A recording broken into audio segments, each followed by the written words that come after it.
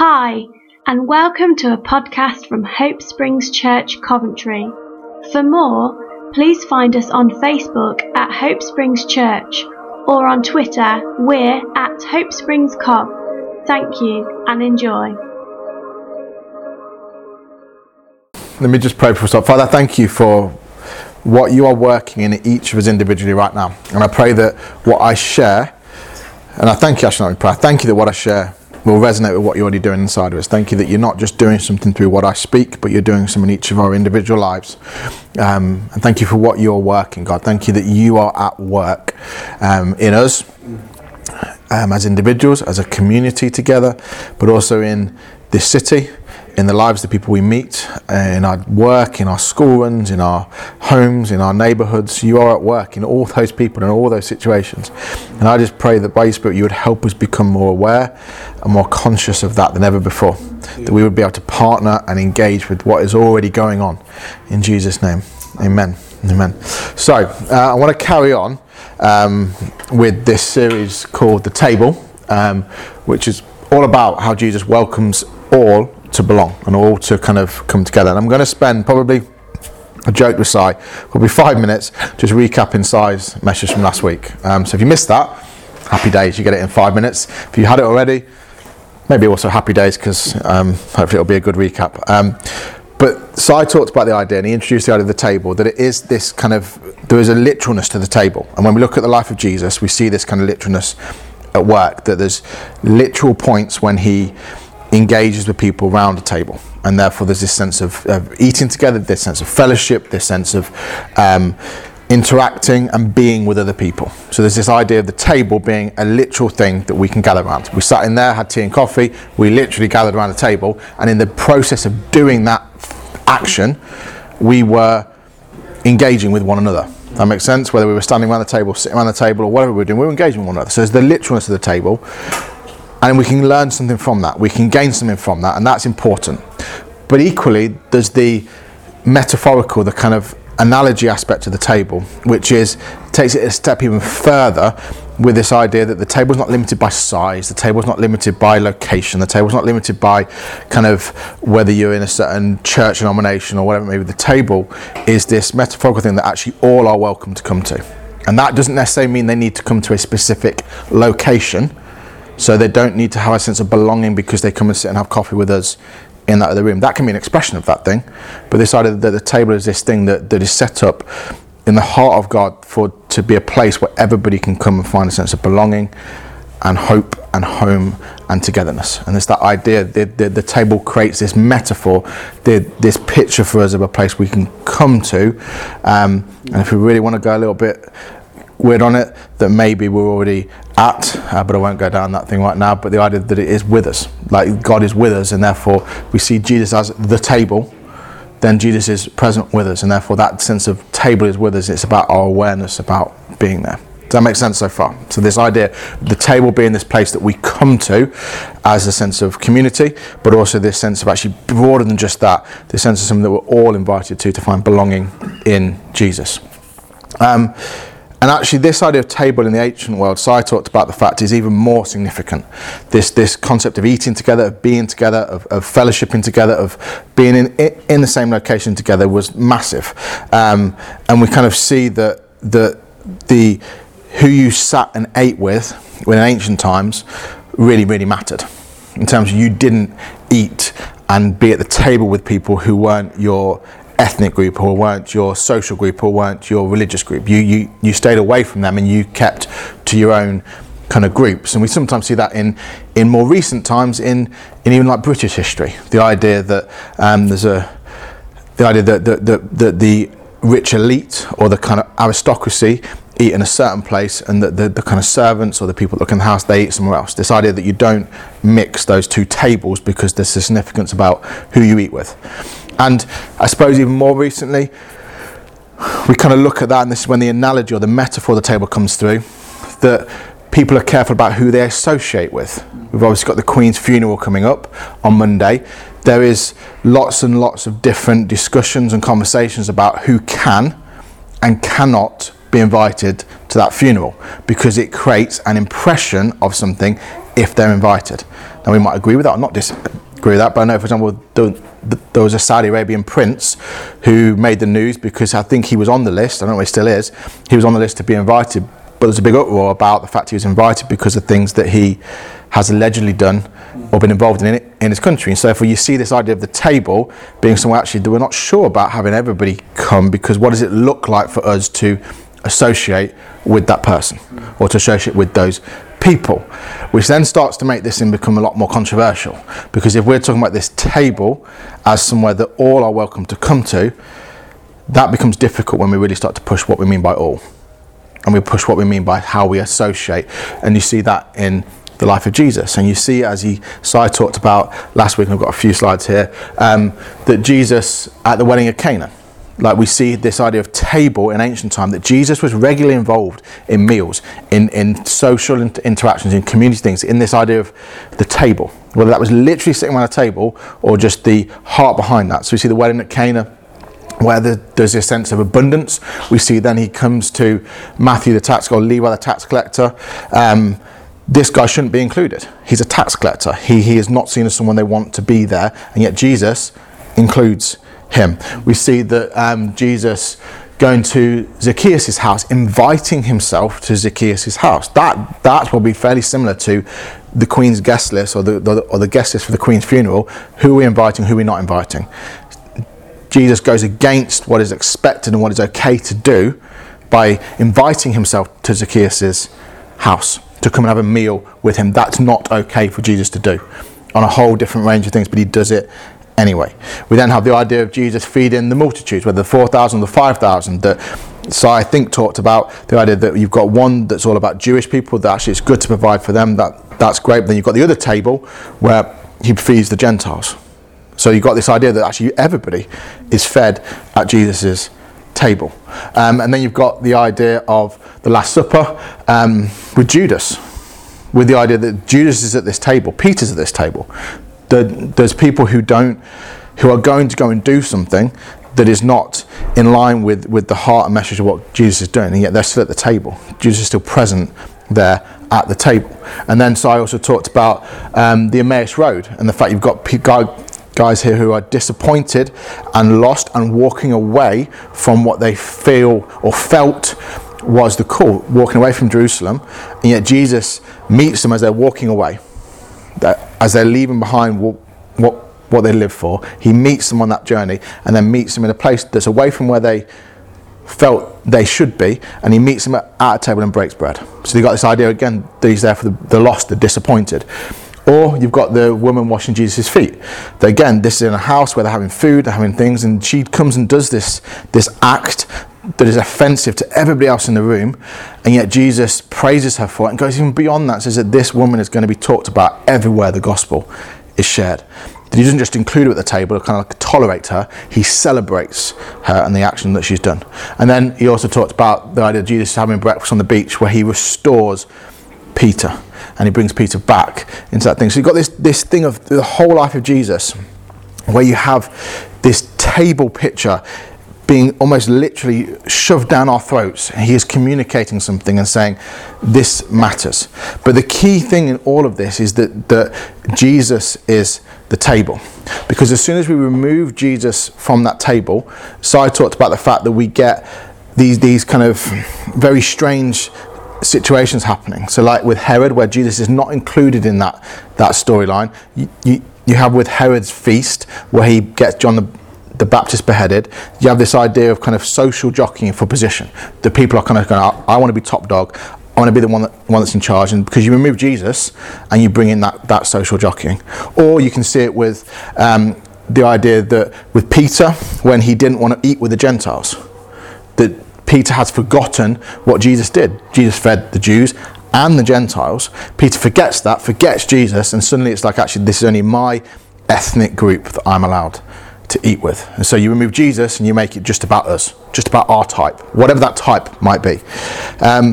Or you have like with Paul in Corinthians, with the Corinthian church, where he challenges those who are just making the Lord's table, the communion table, about just food.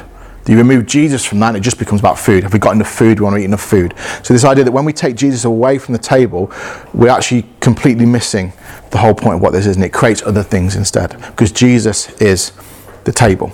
And Jesus is the place we come to. And because it's him that we come to, it means it's not becoming about doctrines or about ethnic kind of backgrounds, or about social standing, or about even religious standing, or whatever it may be. It becomes about the person of Jesus. That he is the table, he is the point we gather around, he is the point we come to, and because we come to him, it stops it being, I'm gathering around this table because we agree. I'm gathering around this table because we're the same. I'm gathering around this table because we have the same skin colour, or because we have the same background, or because we have the same even religious beliefs or the same doctrine. And we're not gathering around the table because of those things. We're gathering around the table because Jesus is the table. So we're gathering around Jesus. We're gathering around him. And actually people can come to the table from different sides of seeing Jesus. That therefore Jeremy's experience of Jesus might be similar to mine, but there's a difference. And therefore he brings something to the table, something of what Jesus looks like that I don't see. And that then becomes more extreme when we go to different contexts and different environments, but actually it brings different perspectives of Jesus to the table because Jesus is the table. So I think that's a bit of a whistle-stop tour, and it brings us to what I want to talk about today. I can't remember what my next slide is, but we'll click on it and see what it is. Yeah, okay, so what I want to talk about the fact is that Jesus is the table. So Si talked and introduced us to all that kind of stuff, but the whole idea, you remove Jesus from the table, you get kind of crazy, weird stuff going on. You get all the things we don't like necessarily, but bring Jesus there and realise Jesus is the table, is the point that we gather around, is the person we gather around. Then it changes everything. And so I want to just dig into this verse here. 2 Corinthians 5 verse 18 to 19, it says this: "Now all things are of God, who has reconciled us to himself through Jesus Christ, and has given to us the ministry of reconciliation. That is, that God was in Christ reconciling the world to himself, not imputing their trespasses to them, and has committed to us the word of reconciliation." So we have this idea that Jesus is the table. You just put the next one up for me, please. That's perfect. See, ahead of the game, Luke. Luke is ahead of the game. You got to say that Jesus is the table, and I want to just put up a couple of emphasised bits on here. So, God, who has reconciled us to himself through Jesus Christ. So it's God has reconciled us. I'm going to be God for a minute. Us to himself. And that's really, really important language, because this is not about God being reconciled, God being reconciled to us. This is us being reconciled to God. And that is an important distinction, because so often we kind of miss that emphasis. We miss the emphasis that this is about our minds being changed and not God's mind being changed. That's what Jesus came to do. Jesus didn't come to change God's mind about us. Jesus came to change our mind about God. That he came to lead us to a place of actually seeing what God's like, so our mind is changed about it, rather than his mind being changed about us. His appeasing this angry God who hated us and didn't like us. Jesus didn't come to kind of appease that and go, God, actually they're all right, you know. I'll sort it out. They're all right. They're not that bad, these people. But actually that's not what Jesus did. Jesus came to us as humanity and went, I'm coming here to show you actually what God's like, because God looks like Jesus. That Jesus said, when you've seen me, you've seen the Father. And Paul is emphasising this here, because in the next one, he basically repeats himself. That he so wants to get across this point that he just says it again in almost just a slightly different way, but the same point he's trying to make. He says, that is, that God was in Christ reconciling the world to himself.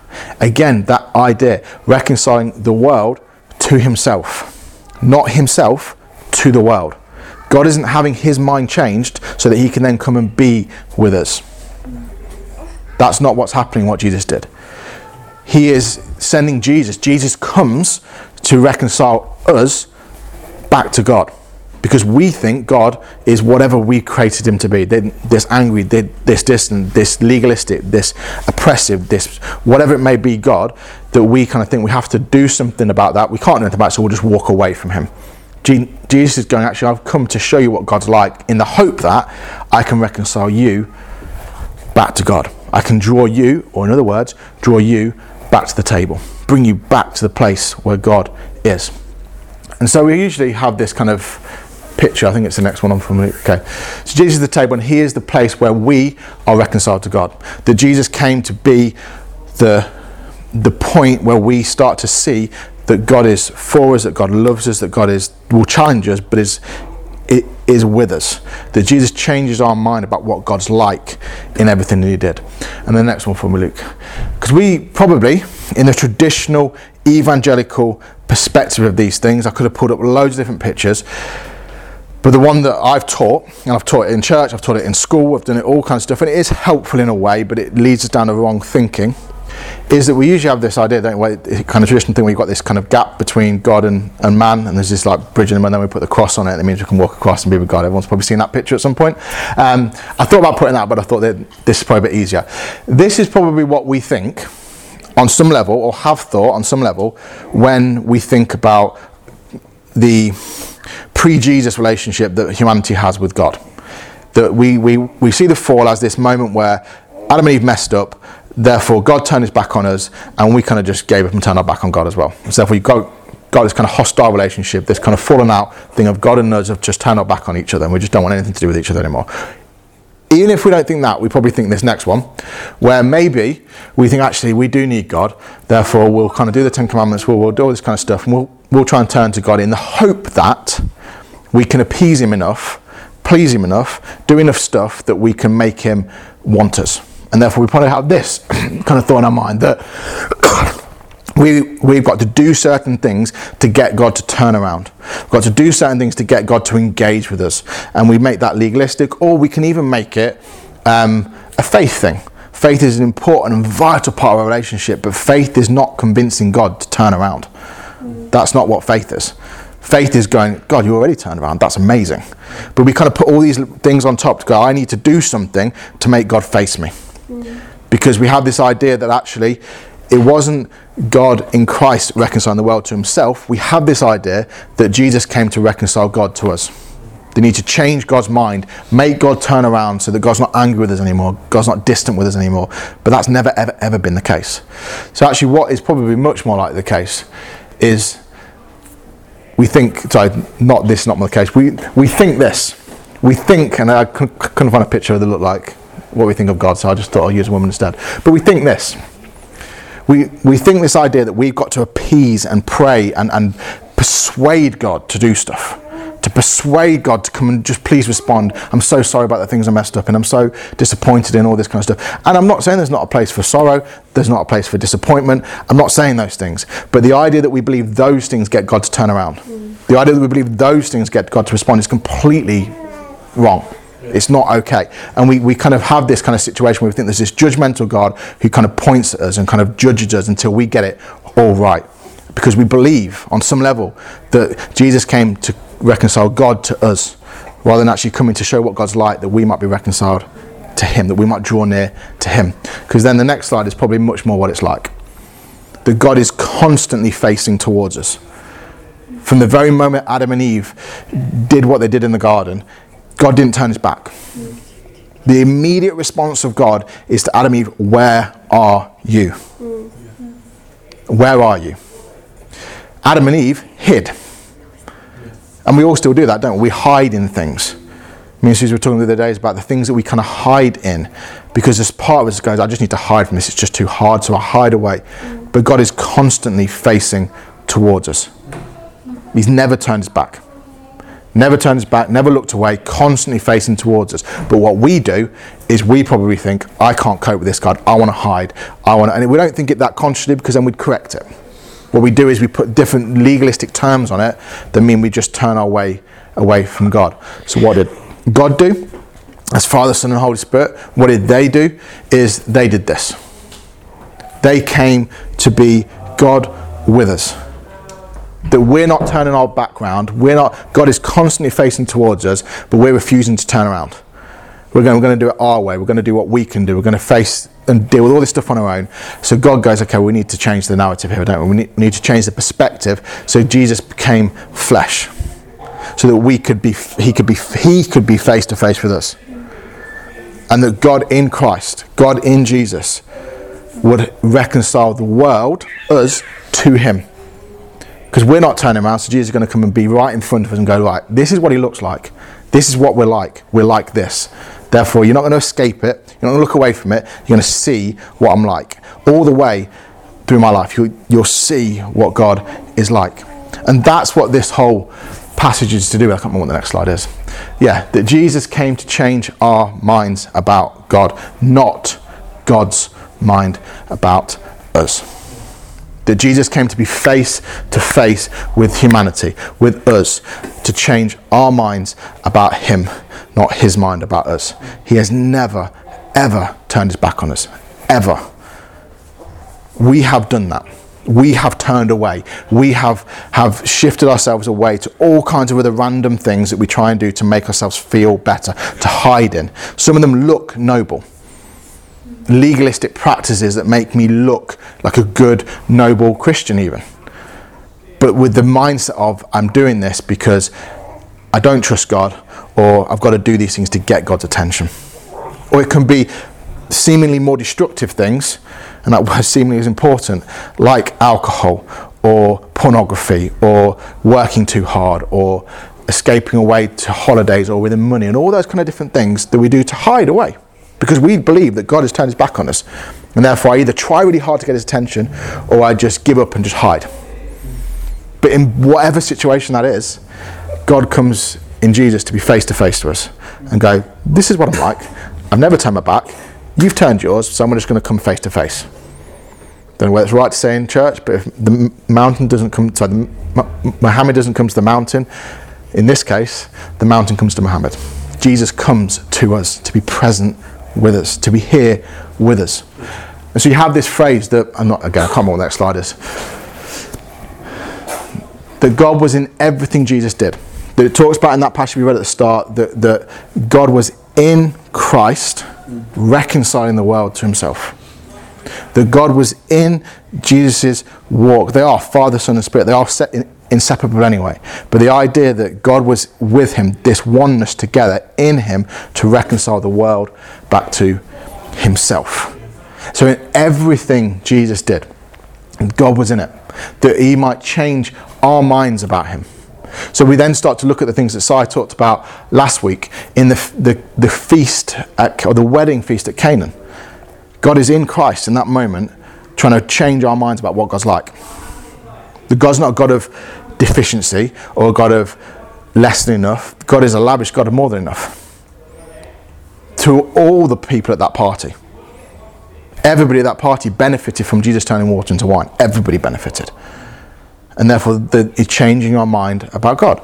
Or we see when Jesus invites Levi, the tax collector, who should not be included, to come and follow him. He's changing our minds about God. That should not happen. So he goes, well, okay, this is what we need to do because we need to change people's minds about what I'm like. Or we see it in Zacchaeus. Jesus should not go. God should not go to the house of this chief tax collector, this person that has robbed and stolen and abused people. Jesus and God should not go there. But they're changing our minds about God. And some of these ways are lovely and we like them. Some of them are offensive and uncomfortable and it's not okay. But that's the whole point. He's changing our minds about what God's like. Or when he feeds the 5,000 or feeds the 4,000, he's changing our minds about what God's like. He's saying that I've got more than enough for everybody to come and be at the table. Doesn't matter what it looks like, there's more than enough at the table. There's enough for the Jews and there's enough for the Gentiles. There's more than enough, and then there's enough left over. There's more than enough for everybody at the table. There's space for everybody at the table. Or Judas. Doesn't matter. There's still room for him at the table. There's space for him because he's changing our minds about what God is like. And we keep going. Again, we have on the road to Emmaus. God followed people away from the call and purpose of God. He followed them away. He didn't just say, right, if you want to follow me, you've got to stay here in Jerusalem and just believe what I've told you. Because that's what happened with these guys. They didn't believe what Jesus has said.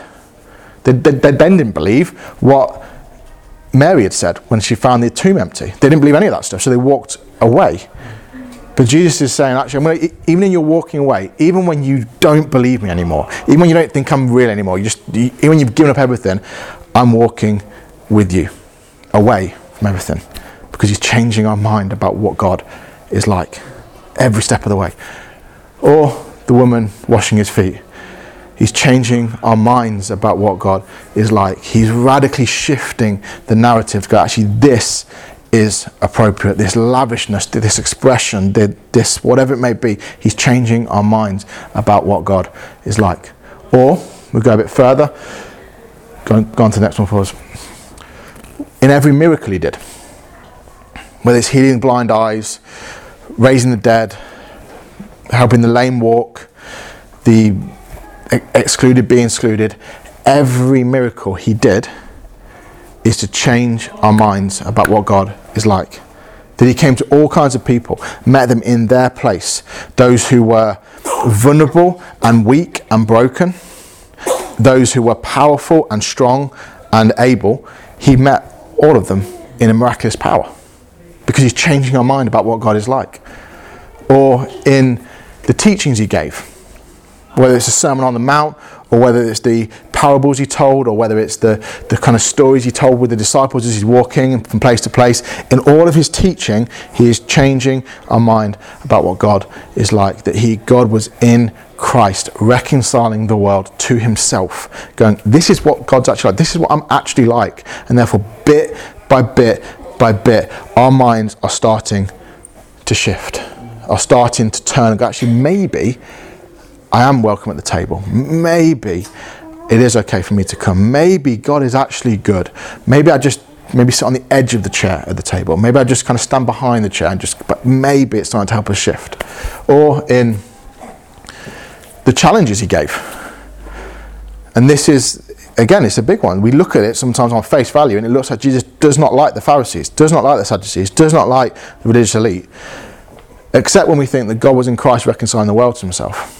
So even in his challenges, what's he trying to do? He's trying to change their minds about what God is like, so that they would come to the table. That's why he did it. Not because he wanted to prove he was right and they were wrong, but because he wants them to come to the table. Or, as he is born in a manger. Think of that. That he is changing our minds about what God is like. Yes, God is powerful. Yes, he heals the sick. Yes, he raises the dead. Yes, he does all those kind of things. But he also comes as a vulnerable, innocent baby. In the first table. The manger, the feeding trough. Not glamorous, not wonderfully elaborate, but just simple, basic humanity being met or meeting God. He comes to change our mind about what God is like. Or as he dies on a cross, willing to give himself, not to appease an angry God, not to go, right, I'll die on this cross because then maybe, just maybe, God will turn his face back to humanity. But he dies on a cross because God is facing humanity. And he's never stopped facing us. And therefore Jesus is going, I'm going to face you to such a degree that I will let you kill me face to face. But I'll still look at you, I'll still love you, I'll still engage with you, because that's what God is like. This did not appease an angry God. This just expressed the love of a loving Father towards humanity. And therefore changing what God looks like. In the resurrection, that life always triumphs over death. He's changing our minds about what God is like. In everything he did, God was in Christ reconciling the world to himself. In everything he did, he is trying to communicate to us, this is what God is like. This is what he wants. This is what he's looking for. And just next one for me. So that's a lovely message, I hope. Or maybe it's a rubbish message, but either way. Jesus came to change our minds about God, not to change God's mind about us. God was in Christ reconciling the world to himself, not himself to the world. But it doesn't stop there in what Paul says here.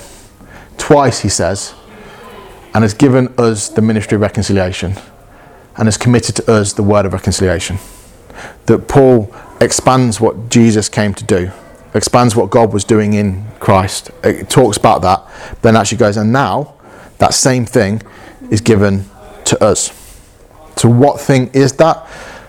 It's that word of reconciliation. That we have the same mandate to invite, and I use that word loosely, invite. I just can't think of a better word, because it's not like coming to a location. I'm sure you know I don't mean that, but like the idea of invite, to turn, I suppose is more what I mean, to see the tables are ready for them. To invite people to the table, to Jesus, which is what the table is, to invite people to come, like Jesus did. Jesus came to where they were to say, look, this is what God's like. He's not just good, but he wants you to be present. He wants you to be here. I'm bringing myself into your life because I want to show you, you are invited. You are included in this thing. And to help each other see what God is really like. And that he's always been with us or them. That we have this call and purpose to be ministers of the same word of reconciliation. To be people that share the same thing. To help people see that God is already at work in their lives because he cares for them and he's with them. To help people see this is what God's actually like. He's not like you think over here. And some of that is difficult and is controversial and is hard, because some of it requires us to point out errors and to point out incorrect perceptions, to say, it's like, think about Jesus. How many times did he say things like, you've heard it said, but actually this is what it's like. He's not trying to be antagonistic in the sense of I just want to wind people up. He's using a method where he goes, okay, this is what you think, but actually this is really what it's like.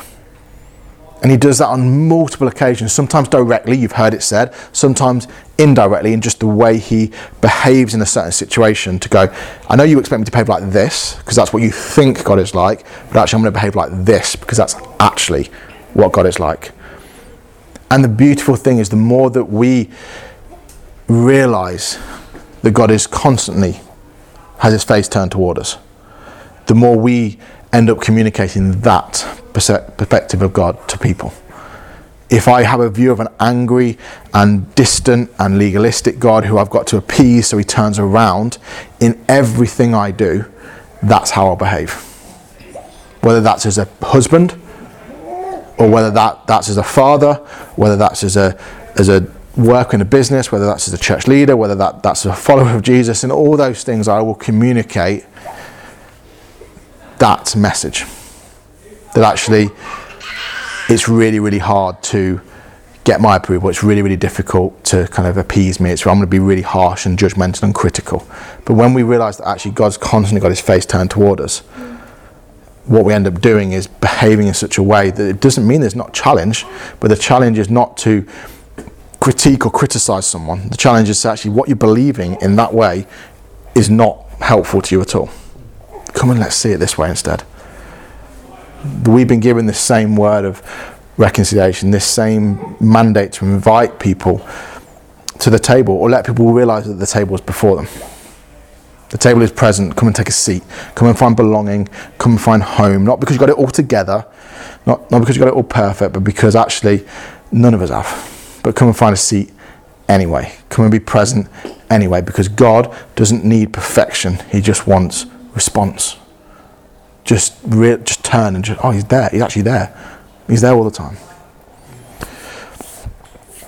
The table is Jesus, and because it's Jesus, all can come. Everyone can come. So Jesus, I just pray, I'm going to stop there. I just pray that I thank you that something that I've said, I believe, has resonated with what you're doing already in each of our lives. Thank you that you, by your Spirit, are at work in each of us individually. And I just pray that the things that have stirred, the things that have prompted, the things that have come up as I've taught this morning, I just pray that you would help us to guard those, to nourish those, to protect those, to think on those, to chew on those, to mull on those, so that they would become something that goes deep down in our hearts, and that we might all benefit from the fruit that those things bring in our lives. Help us to see that your face has always been turned toward us. Help us to live that out in the way that we are towards other people too, just like Jesus did. In Jesus' name, amen.